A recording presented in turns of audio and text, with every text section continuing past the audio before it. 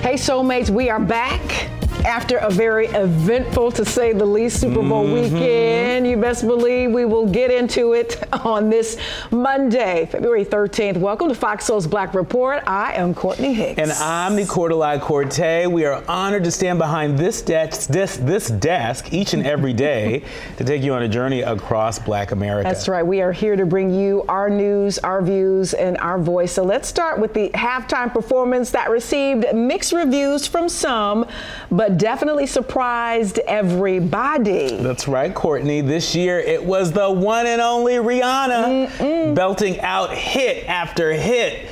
Take a listen.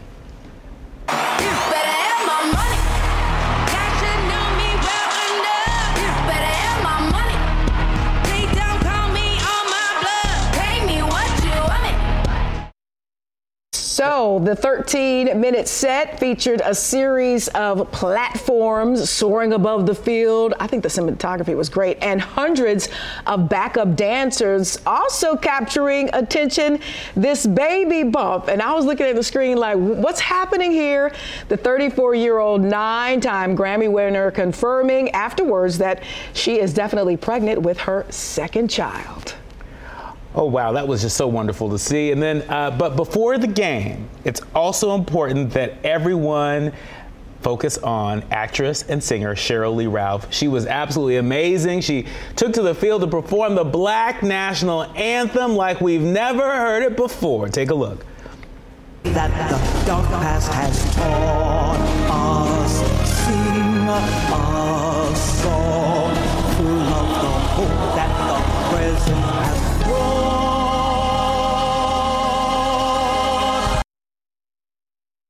That was Sheryl Lee Ralph belting it out like we haven't seen it before. However, Sunday night, angry viewers rushed to social media to slam the NFL for the decision to have the performance of the Black National Anthem at the Super Bowl. Now, this is not the first time Lift Every Voice and Sing was performed before kickoff, although it was the first time it was performed on the actual field. I didn't know that. Very interesting. All right. And, we can't forget about Babyface. He sang his rendition of America the Beautiful. Take a listen. And crowned by good with brother from sea to shining sea. Yeah, it was giving me Baby Lullaby vibes, but I love Babyface. Don't jump on me. Yeah. The 64-year-old Grammy Award winner accompanied the song with a guitar. You saw there, featuring, of course, the American flag. Now, in a press conference, Babyface said he was surprised to receive the call asking him to perform, but was thrilled to have the chance to do so. I thought it was a little sleepy, though. That's just me. Well, but Black Twitter can't shut up about singer Chris Stapleton. Ooh. He gave a simple but powerful rendition of the Star Spangled Banner before Super Bowl 57.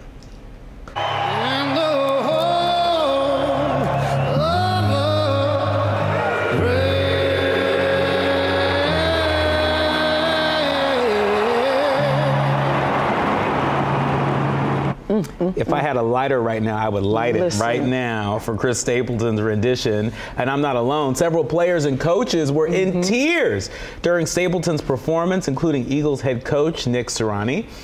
The country star was one of 3 performers to open the show. Sheryl Lee Ralph sang Lift Every Voice and Sing, as we just mentioned. And, of course, Babyface performed America the Beautiful. May I start? This felt like an amazing entertainment experience. What's your take, Courtney Hicks? As a musician, a vocalist, trained gospel and classical, I felt that Babyface, I don't know if he was just playing it safe. He was just very conservative and sleepy. I don't want to get in trouble for talking about Auntie Sheryl. However, I don't know who decided to start her in that key and use the bottom of her register. Sometimes you want to be able to close your eyes and say, oh, that's Sheryl Lee Ralph. I didn't get that. It was very hot Broadway-ish. I just felt, I know it's a show and I know it's entertainment, but I really just wish it would have been more Shirley Ralph to me. I mean, she can sing. She's a dream girl, the original dream girl. And I guess maybe in her voice, as far as her tone, I didn't hear enough her. Now, Chris Stapleton, on the other hand, he is an honorary black man. It was just him through and through. And anytime, he's been accepted by, if you will, the black community for a long time. He showed up at a Medea play. They stopped the play, pulled him out of the audience to sing Tennessee Whiskey. So I knew he was going to smash it. He's so authentic, so original and real. I'd give him the best performance of the night out of the three. Chris Stapleton's performance, it felt amazing. I love the rendition. It reminded me of when Ray Charles performed many years ago. And so I think his performance is really going to age well in terms of Star Spangled Banner performances at the Super Bowl. But, Shirley Ralph's performance, I loved it. I loved it so much. I want to make that my ringtone. That's how great it was. That's where we differ. I mean, Lift Every Voice is a hard song to sing. And, obviously, I've been to a number of events where it's been sung. I'm sure you have too. Yeah. But I just love the arrangement there and the part of the song where she's just sort of marching on, and then that high note at the end. It was different, but it felt like her. It felt fresh. And just overall, I just think the entertainment for the Super Bowl, it felt so family friendly. Yeah. It felt like just a great experience from beginning to end. The game was great. It felt inclusive. There was a lot going on for black people in a lot of inclusion. Back to Auntie Cheryl, I just felt that there could have just been more of her as far as the delivery and the voice is concerned. I thought the look and the theatrics were great. I just didn't hear Shirley Ralph as far as the singing voice is concerned. I thought it was too low and just too low and too low. We're gonna differ on this, but from a very technical side, I understand what you're saying, but I loved it. Okay. I loved it. We'll agree to disagree. Yeah. All right. Something a little bit more heavier, as former NFL players are suing the league over disability claims and systematic bias. The 10 retired players that are accusing the NFL commissioner Roger Goodell and the league's benefit plan of paying doctors to deny claims. That's what this is all about. Now, the former players say the board has shown a repeat pattern of failing to fulfill its responsibility to players once they retire. The lawsuit seeks to recover benefits the former players claim they are owed and prevent it from happening in the future. So although lots of us were celebrating the significance of this Super Bowl and the black history of it all, there are some players, black players in particular, who are saying, hey, we're not being done right by the league. We still owe things from the league. So they took this platform and this huge game to kind of voice their concerns as well and tip us to what's happening in this particular lawsuit. Very serious matter coming off the joy, if you will, of everything surrounding the Super Bowl. Yeah, and really what stood out to me from this lawsuit, the NFL players, they are zeroing in on how systematic this was. They said that purportedly neutral doctors were hired by the plan to evaluate the players' injuries. They were rewarded with more cases if they denied more claims, all in an effort to limit the payment of benefits to the very players whom the plan was designed to help. And so that is a pretty damning accusation there, and especially given all the work that the NFL has been doing to try and turn the page on this. I think with Damar Hamlin's cardiac arrest and survival of that, I think the league has really sort of latched on to him. They've really sort of embraced him and have shown up to support him. But I think a lot of these players are saying, well, what about the other players? What about the players that are having to deal with the effects of CTE and other football-involved injuries from the neck up and the neck down? And I don't think it's necessarily a black thing. I just think this collection of players who are in the lawsuit are primarily black. But I think this is a far stretching issue that touches every player who's on the field, who sacrifices their body every season. So we'll have to keep tabs on this lawsuit just as much as we keep keep tabs on all the fanfare surrounding the Super Bowl, because this is important. If there's no players, there's no game. Yeah, that's right. Well, speaking of fans, hip-hop fans are mourning the loss of a legend. Trugoy the Dove has died. He was a founding member of the group De La Soul. They were best known for the 80s hit Me, Myself, and I. A representative confirmed the death of the rapper, whose real name was David Jude Jolacure, but did not release any details. Now, Trugoy previously revealed that he suffered from congestive heart failure. Yeah. He was only 54 years old. Hated to hear that on Super Bowl Sunday. He will be missed. All right, let's move on here. A relative of Emmett Till is suing to try to make a Mississippi sheriff serve a 1955 arrest warrant on a white woman in the kidnapping that led to his brutal murder. Now, last June, a team doing research at the courthouse in LaFleur County, Mississippi, found an unserved 1955 arrest warrant for Carolyn Bryant, listed on that document as Mrs. Roy Bryant. Till's cousin, Patricia Sterling of Jackson, Mississippi, filed a federal lawsuit against the current LaFleur County sheriff to serve Bryant. Now, the arrest warrant against Carolyn was publicized in 1955, but the LaFleur County sheriff at the time told reporters that he did not want to, quote, bother her since she was raising 2 young children. The Shelby County District Attorney's Office says that they will go through every single case handled by the former Memphis Police Department officers who played a role in the fatal beating of Tyre Nichols. Now, the officers were members of the department's Scorpion unit. The unit was launched 2 years ago to patrol what police say are high crime areas. It's since been disbanded. A total of 7 officers have been fired in connection to Tyre's death. 3 emergency medical workers have also been fired. And sticking with the Nichols case for a moment, there's new reports that say the family, Tyrese Nichols' family, and their attorneys are taking their fight for justice to the United Nations. Now, the family sent a letter to the United Nations demanding change in MPD and law enforcement agencies nationwide. The letter addressed the UN High Commission for Human Rights in Geneva, Switzerland. It describes Tyre Nichols' death as being a part of a larger pattern of police brutality around the country. It compares his death to those of Michael Brown, Eric Gardner, George Floyd, and of course, Breonna Taylor. And this is kind of reminiscent of, the message that is now very clear that, the platform that his family is unfortunately now on in regards to getting justice and getting this message out about police reform. We just saw his mom and stepdad as a part of the State of the Union address. And just like George Floyd's case, now there's some international rippling effects as they have now reached out to the international audience, if you will, to help support this effort in getting this reform done and looked at and discussed. And how embarrassing is this for the United States that, this issue of police reform seems to be logjam in Congress. The best we can get is an executive order out of President Biden.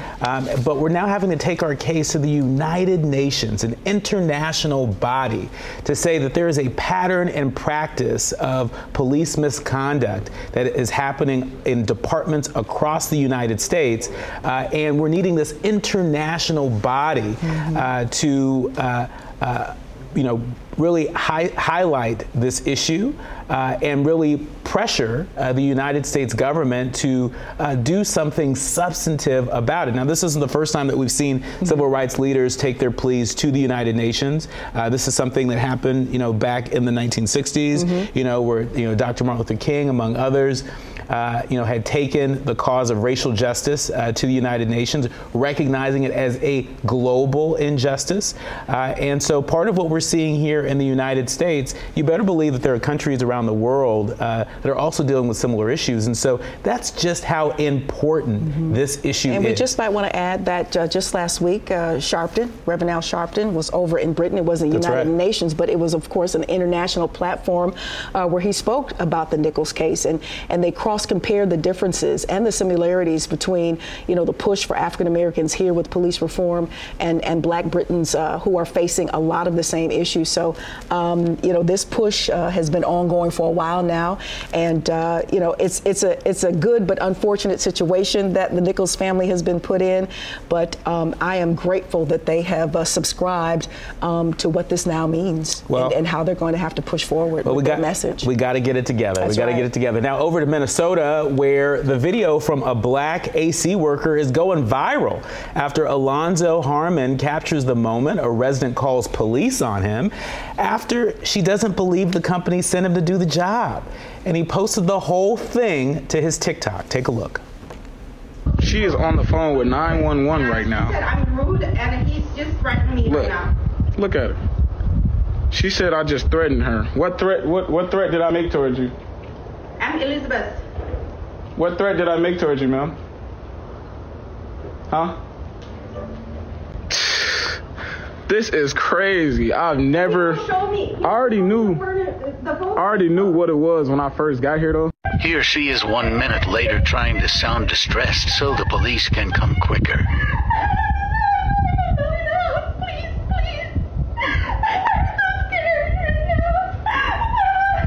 What?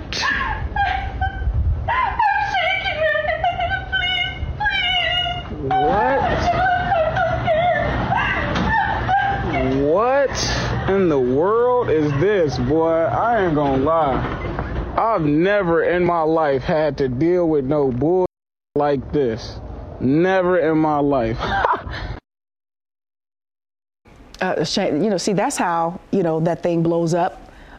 With these crying wolf, these false cries, and the police come and they act in ways that are totally unnecessary. I wish this young man, taping it was great for the proof, but I wish he would have just got his car, reported to his superiors, and went on to his next call. Just a shame here. We'll have to keep up on that and see how people continue to react to that. Now to Ohio, where footage is also out now of a press conference taking a dangerous turn. You're looking at Ohio State Police slapping handcuffs on Evan Lambert. He's a reporter for a TV network, News Nation. Now, according to his network, Lambert was asked by police to stop his live report because they say it was disruptive. Now, there are conflicting accounts of what actually happens next, but it ended with that reporter being booked on charges of criminal trespass and resisting arrest. News Nation says it intends to fight in court, as they should. Again, two stories that have been trending for a while now. The Karen Gate, starting there. I don't know if that woman understood the danger that she was putting or even cared about the danger she was putting that young man in to make that sort of kind of a phone call, to use that sort of kind of emotion when she clearly was not in danger. And this is why we keep on reporting on the type of stories we keep reporting on, is because it's like these wolf cries. It reminds me of the young man walking in the park, watching birds, the young lady with the dog it just has to stop, because what they don't understand is, for us, the ramifications are most times deadly. Yeah, and there's a long history of particularly white women sort of weaponizing their tears against black folks, particularly black men. Right before the pandemic, one of the last places that I went to visit was the National Lynching Museum down in Alabama.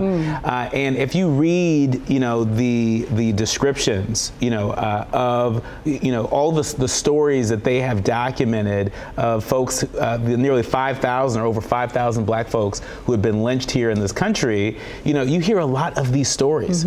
So historically, there have been, allegations, of black men meaning white women harm that has resulted in death by lynching, death by shootings historically. And so, it's important. It's important that we highlight that this is nothing new, but it's got to stop. It's really got to stop. We just mentioned the Emmett case. Yeah. I know you wanted to say something real quick about the reporter who was apprehended. Out there just doing his job. They say it was disruptive, but that's what reporters do. We cover live events. We bring the news to our viewers. Yeah, and it's important to note that he spent 5 hours in jail before being released on bond, and said, quotes, "No journalist expects to be arrested when you're doing your job. And I think that's really important that that doesn't happen in our country. You know, this is a disgrace. And I think the governor's office should speak up a bit more on this. You know, this is a situation, another one that could have gone from bad to worse in 5 seconds. I'm hoping his network gets to the bottom of that. I hope so too. Still ahead, it's being labeled as slander. Say it ain't so. We have the latest on the AP African Studies scandal, plus the justice Black farmers are looking for. We'll be right back. You're watching Fox Soul's Black Report.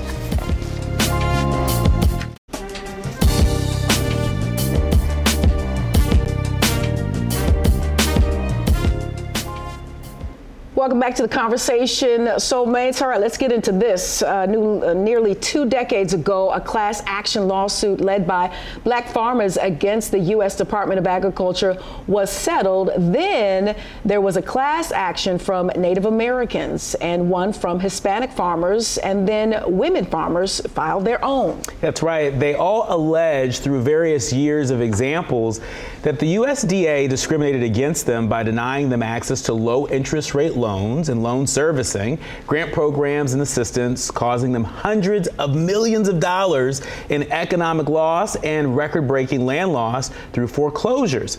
Now, as a part of the American Rescue Plan, the early 2020 pandemic relief bill, lawmakers approved $5 billion towards debt relief and cancellation for farmers of color. But it excluded white women and was swiftly blocked by 12 lawsuits. Now, Courtney, as a part of the Inflation Reduction Act, members slipped in a provision that repealed and replaced the original program with $3.1 billion in debt relief for economically distressed borrowers, which included, that's right, you guessed it, white borrowers. They also added another $2 billion or so for farmers who have faced discrimination. And so basically, you know, the folks in Congress sort of held hostage, you know, this piece of legislation in order to make sure that white people had access to these funds. So it was intended, you know, to support Black farmers and farmers of color who have been historically discriminated against, but it was used to create access, you know, for white folks to get more money from the government. And, you know, this is, you know, our government at its worst, right? You know, there was a remedy, you know, to support folks that were being discriminated against, and it was misused in order to provide, you know, money for folks that don't need it. You know, I had to, you know, I don't know the ins and outs. I mean, you had more specifics, but I know for me, I had to rededicate myself to discovering or rediscovering the Black farmer.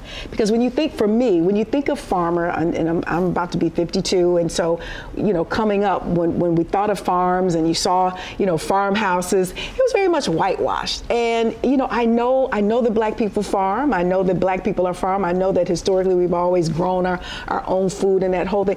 But it just, for some reason, it just never clicked that, you know, there's this whole society, if you will, a collection of Black farmers who are just as intricate and just as important and contribute just as much to our food supply as other farmers, whether they be white, Hispanic, or what have you. And it just wasn't a top of mind thing. So I had to dig a little deep and even, you know, read stories on Black farmers who come from Black farming families, and that's all they've done, and they've been dedicated, and they've been hoodwinked and bamboozled and are owed by our government. And so I had to start there and even to begin to relate to what their fight was or is or has been. Yeah. And this fight, you know, continues. This fight, you know, is really about, you know, folks who allege reverse discrimination, you know, and white folks who said, well, wait a minute, we didn't have access to those dollars. And so they filed over a dozen lawsuits, you know, until they got the government to repeal and replace, you know, the bill to create an access point for them. Listen, we've been farming that land even when we didn't want to, when we were forced to. So it's been our land from jump. So get it together. Well, speaking of getting it together, the College Board is finally breaking its silence and is firing back at the top Florida officials over the state's ban on the new AP Black Studies course. Over the weekend, the board released a statement saying that the national education nonprofit should have more quickly addressed claims that the course was indoctrinating students and lacked educational value, overall calling these claims slander. The organization also said that Florida's public and private objections had no bearing on changes that the College Board made to the final curriculum of the course, which it released earlier this month. Oh, I know this is your thing. Have at it. This has just been a bee in my bonnet for a long time. So the College Board now says that it should have come out more strongly against the criticisms about Florida officials sooner, and that its, quote, failure to raise our voice betrayed black scholars everywhere and those who have long toiled to build this remarkable field, end quote. That's an understatement. That's an understatement. And the fact they released a statement on a Saturday, Super Bowl under weekend, the radar, right? Under the radar. We see you, College Board. We see you. You could do better than that. But and I continue and I don't believe that they didn't succumb to pressure from the governor's office or from the Florida State Department of Education, because look at the changes that they made to the curriculum. I mean, they got rid of, they made Black Lives Matter optional. Folks like Kimberly Crenshaw, the 1619 Project, they've removed, these aspects of the curriculum that the governor's office happened to be opposed to, right? But but the governor's office doesn't deserve any credit. I don't know, College Board. I don't feel like they're telling us the whole truth. So regardless of how invested you are in this conversation or not, I find it hard to believe that folks can't understand that our history, and I keep saying this, our history is American history. What is the disconnect? What is the problem with understanding that? This country was built on our backs, along with some other indigenous folks who were here before us. Like, why is that so hard? Why is that concept so hard to grasp and embrace, and then to come up with this inclusive perspective on how we go about educating everybody about the history of our country? I mean, Courtney, you can't do it without us. Courtney, this ultimately comes down to critical thinking. And there are folks that try to dress it up and say, this is about the woke agenda. This is about critical thinking. It's about enlightenment. Truth, it's about learning from people who have different lived experiences and different perspectives, and we shouldn't fear that. It's about the truth. And for some, it's about electric cars that seem to be the next hot topic in the automotive industry. I don't trust them just yet. But who does it really affect? Researchers are finding that major manufacturers aren't taking child labor into consideration. According to Tesla's 2021 impact report found on their website, the company has, quote, zero tolerance for child labor and has worked with a sourcing committee in the Democratic Republic of the Congo in the past to inspect the mining conditions. Experts say the reason children are primarily used for these projects is because of their size. Our mining sites generally consist of small tunnels and holes. According to Forbes, New York University and the Geneva Center for Business and Human Rights found that cobalt mining in the Congo is unsafe and are calling on companies to create safe ways, eliminating the practice and improving overall safety. That's right. I mean, for anybody out there that is driving an electric car, this is something to think about. How do you think all the parts, have come together to allow you to enjoy your electric car? Well, this story reveals that one of those key components is cobalt, the mineral cobalt, which 80% of it can be found in the Congo. And, the fact that you got young kids, that are mining for this cobalt in conditions that are unsafe, should shock the conscience. And by the way, it's not just the Congo. There are young kids in China that are also mining for cobalt as well. And so, for everybody that's trying to be environmentally responsible and socially responsible with your electric car, this is something for you to take stock of. I'm going to disagree with you just a bit. I don't have no problem with being conscious and aware, okay, and taking this holistic approach.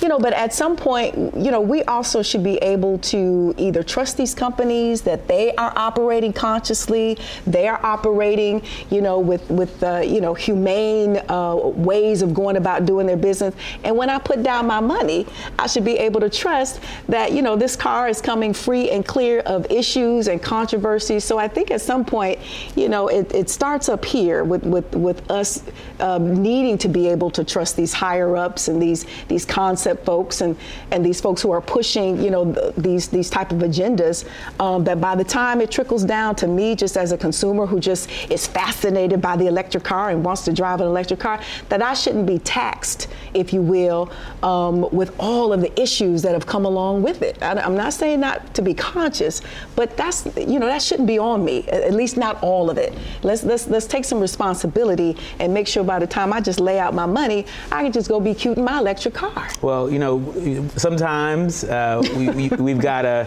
the government has got to poke and prod industry to do the right thing. And to do it more.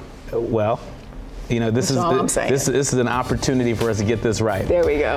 Coming up, the money in your pocket could look a little different in just a few years. You don't say. We'll tell you about the new black additions to the American quota when we return. You're watching Fox Soul's Black Report.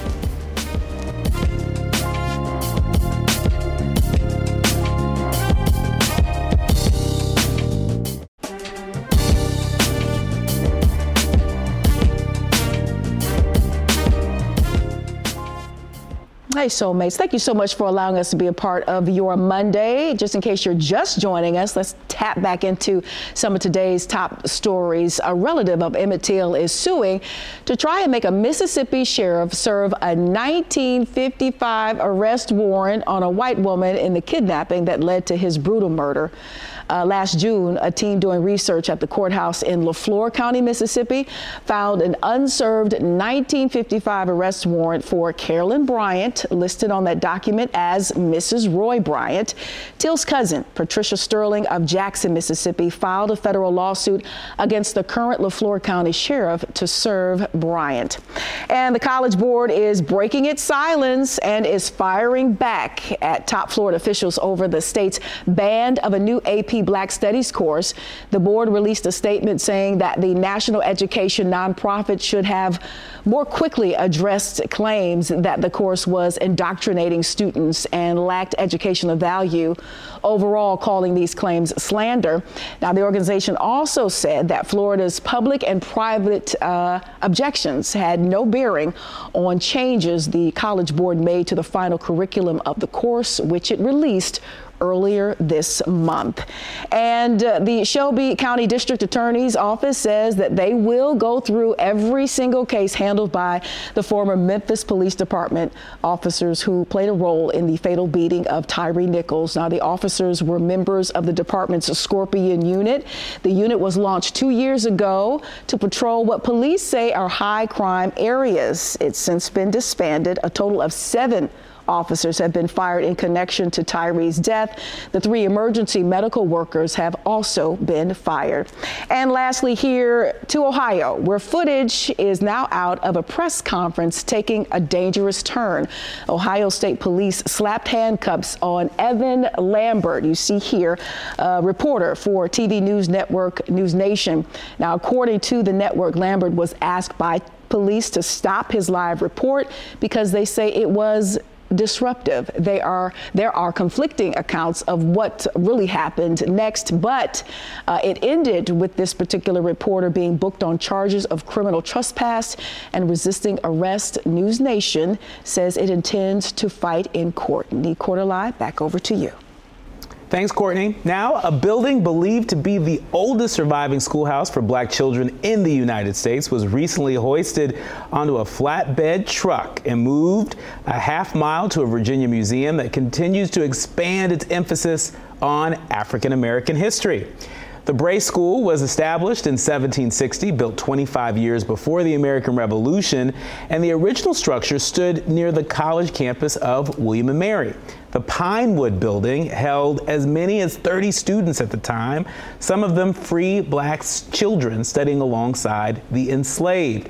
Now, hundreds of people line the streets to celebrate its slow speed trip into the heart of the Living History Museum, which tells the story of Virginia's colonial capital through interpreters and restored buildings. All right, let's get into some of this new money we told you about before the break. One of the most important social justice advocates of the 20th century will appear on a U.S. quarter. Civil rights advocate Paul Murray will be honored as a part of the American Women's Quarters program. That's Paulie. The 2024 U.S. quarters are currently being prepared to circulate. The United States Mint made the announcement, including Murray and those designs, which are set to be released in mid-2023.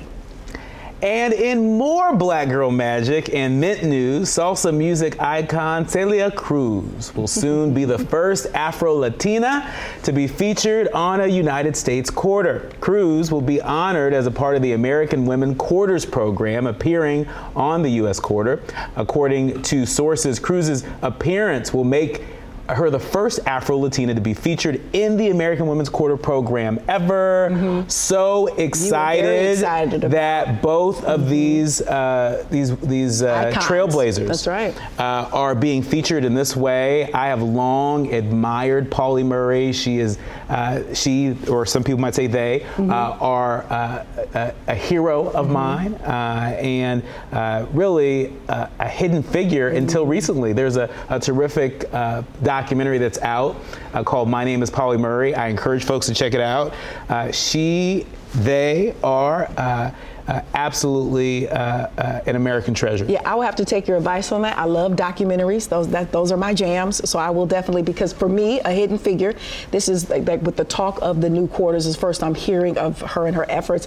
But I am very familiar with Cecilia de la Cruz, baby.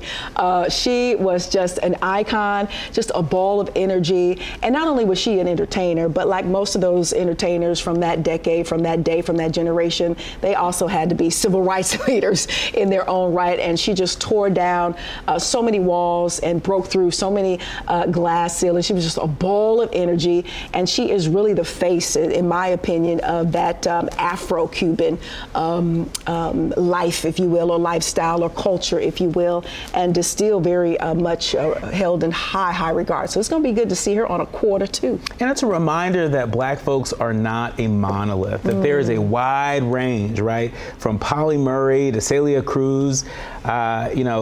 These are pioneers, that demonstrate that, Black is beautiful in so many different forms. And so, I'm just thrilled that the U.S. Mint has decided to recognize them in this way. I think it's incredible. I got a few more for the list. Let's keep it coming, U.S. Mint, folks.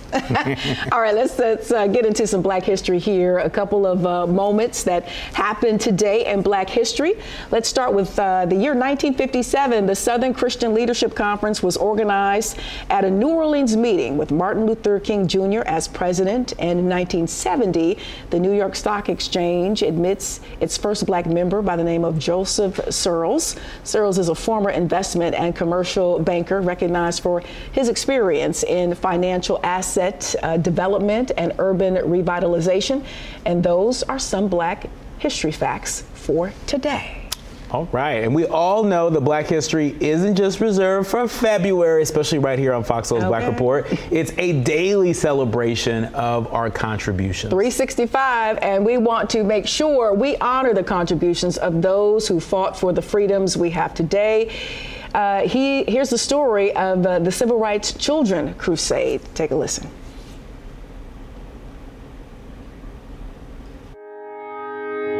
This is kind of a sick place, Birmingham is. But not only are the white people sick, but the Negroes are sick also. And all we need to do is get up and start walking. You might look at these images from 60 years ago and say these young protesters spilling out onto the streets of downtown Birmingham were on the right side of history. They just started letting the dogs out. I mean, they used the billy clubs. Truth is, like MLK was not loved by all back then, not everyone believed this was a good idea at the time. Many adults thought we should not have been put at risk. Among these protesting civil rights foot soldiers, Paulette Roby, Judith Rep Stickney, Janice Wesley Kelsey. I went to jail for my freedom in 1963 at the age of 13. I was a baby. They were all babies.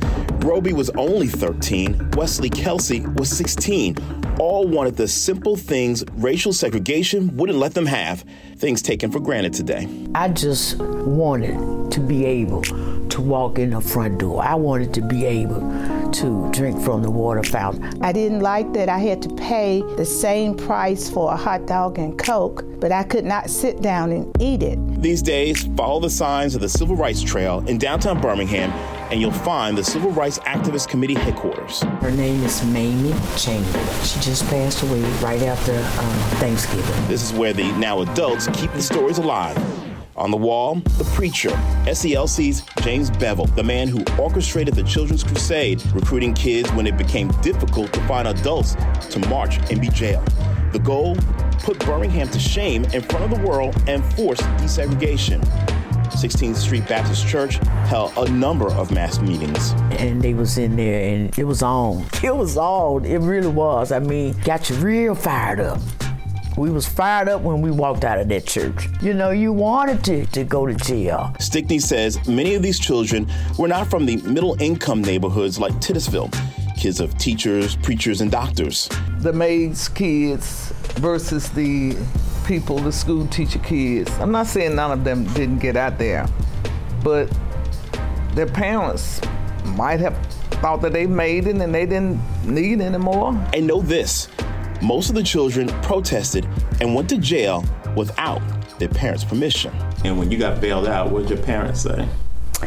I don't know if I can say it on tape. My mom was really upset. She didn't quite think we would get involved in going to jail. We called it D-Day, where the kids came out of the schools by the thousand. It was over. It was over. The protests led to Birmingham agreeing to desegregate and is credited with breathing new life into the civil rights era with the eventual passage of the Civil Rights Act of 1964.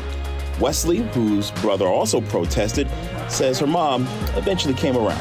Not too many years later, she was proud of the fact that her children, that she had at least two of us who had stood up for what we believed in and tried to right the wrong. And be on the right side of history. Wow. That was powerful. Very, very powerful. You know, it made me think that there's this old adage, the more things change, the more they stay the same. Even back then, those babies were coming out of school in protests of what they felt was better or more right or wrong. And so to see that, you know, decades ago and now to be reporting on that again, some things just don't change. Yeah. But, you know, I'm reminded of something that Coretta Scott King would say often, is that the fight for civil and human rights must be fought and won by every generation. And so I think part of what we're seeing right now, protests in Alabama by young people who are saying, wait a minute, you know, this isn't right. You know, take your hands off of my my curriculum. You know, folks saying that, you know, everybody belongs, black folks belong, LGBTQ folks belong, women belong, that this is the fight for every generation. And so, you know, when we report on this stuff, it's important to note that, you know, we're not sitting out there helpless. You know, there are folks that are asserting their agency, that are lifting their voice, and voices are being heard. And it all started with the youth. I think this piece confirms that, you know, SNCC, they were young adults, like early 20s, late teens, late high school years, early college years, very, very young. And sometimes when I look back on stories, because it just fascinates me that they were so young, like they were talking, they were 13, 14 in this piece. Was I that conscious and aware? I mean, I know times were different. I'm a 70s and 80s kid, but I don't know if I had that type of composure or that type of awareness. Maybe it's because on the backs of what they did, I was able to enjoy my childhood differently. I'd have to explore that a little bit more, but I don't know if I would have been there. Just the maturity, that that was a different kind of teenager back then. It was. You had to be, I guess, to stay alive. It was, and I'm thinking about my mom. My mom will be 70 years old in November. Okay, so she was. And so this is it's my mom's generation. Every single one of those women that appeared on camera are old enough to be my mother. And I remember the stories that she would share growing up, you know, in the Jim Crow South. I remember the story that she shared the day that Martin Luther King was assassinated, right? And being at a Woolworths or a Walgreens with my grandfather and seeing, you know, a group of white kids snickering, you know, celebrating the fact that Martin Luther King had been assassinated. And so that was not that long ago. We look at these photos that are oftentimes black and white, right? But this was not that long ago. No, my grandmother's 96. And so you can imagine what she can recall. Her father was 95. I knew him. He lived till I was like in my 11 or 12. So we don't have to go that far when it comes to our history, black history. So we just stay mindful of that. Still ahead, a $40,000 fine for 2 words. That's right. We'll tell you which NBA player is paying up for his post-interview comments. You don't want to miss this. You're watching Fox Soul's Black Report.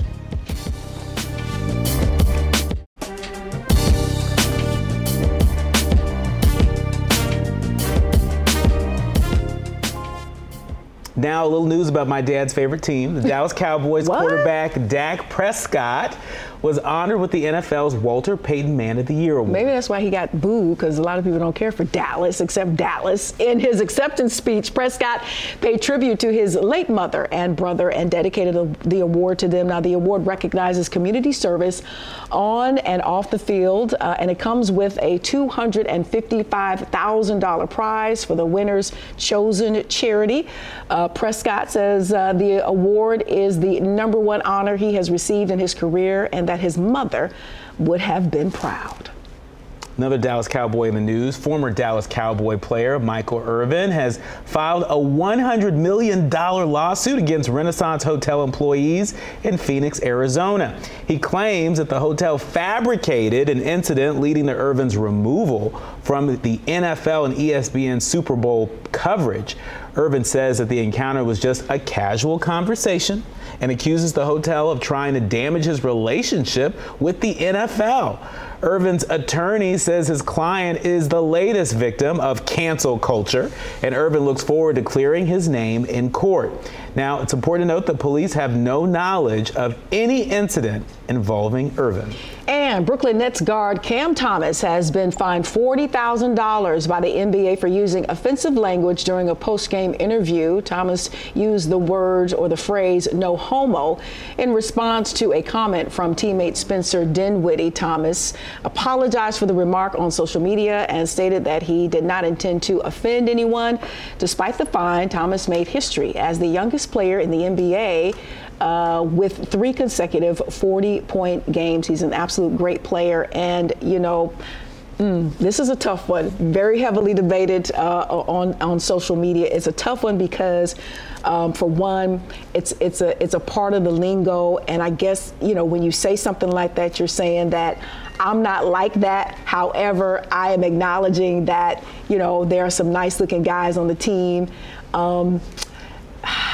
I can see how it could be absolutely offensive and how he can get the fine, but if you're just talking about lingo, it kind of goes back to the debate between, you know, when and how you're using the N-word, when it's a part of lyrics. Is it acceptable? It kind of falls into that category. So I think more conversation needs to be, needs to surround that. Well, those type of I definitely think it's a teachable moment for everybody involved, and you know, I believe very much in restorative justice, and so he's been fined, he's paid his fine, and we're here talking about it, and so I think hopefully we're raising the consciousness that hearing stuff like that can come off in ways that sometimes people may not intend.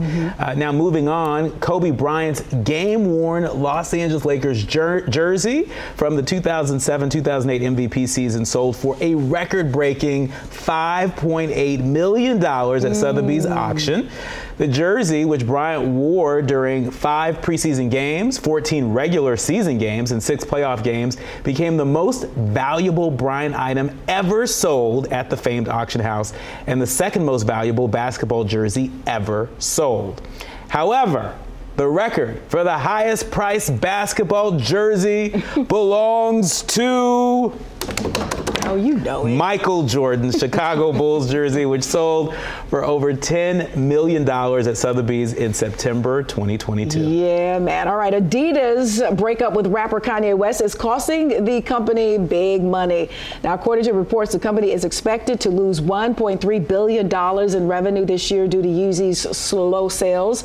Adidas CEOs say that 2023 will be a year of transition to become growing and profitable company again. Shares for the company are down 46.6% in the last year. Beyonce's Ivy Park clothing line is also struggling, bringing in $40 million in sales in 2022 compared to the $93 million back in 2021. Now, Adidas says their partnership with Beyonce remains strong and successful. That's not what I heard.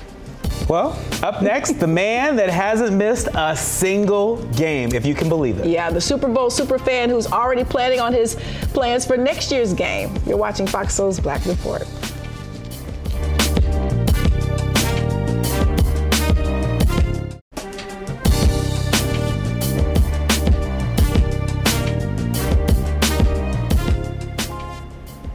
All right, soulmates, a man who's been to every Super Bowl, if you can imagine this, every Super Bowl in history, says he's still never seen his team play in the big game. Gregory Eaton is just one of 3 surviving members of the Never Miss a Super Bowl Club. And nobody is sure how many members have never missed a Super Bowl game. They're confused as to how many are actually in the club. Now, the 3 of the original official members met by chance while standing in line for a Johnny Carson show. That group later encountered a 4th member and gained fame back in 2011 when they appeared in a Visa Super Bowl commercial. You might remember it. It was narrated by Morgan Freeman. Now, Eaton, the man we're talking about, was not part of the commercial, and 2 of the 4 from the commercial have since died. However, he finally met the other 2 surviving members at a 2017 Super Bowl game in Houston and officially joined the club as the 5th known member.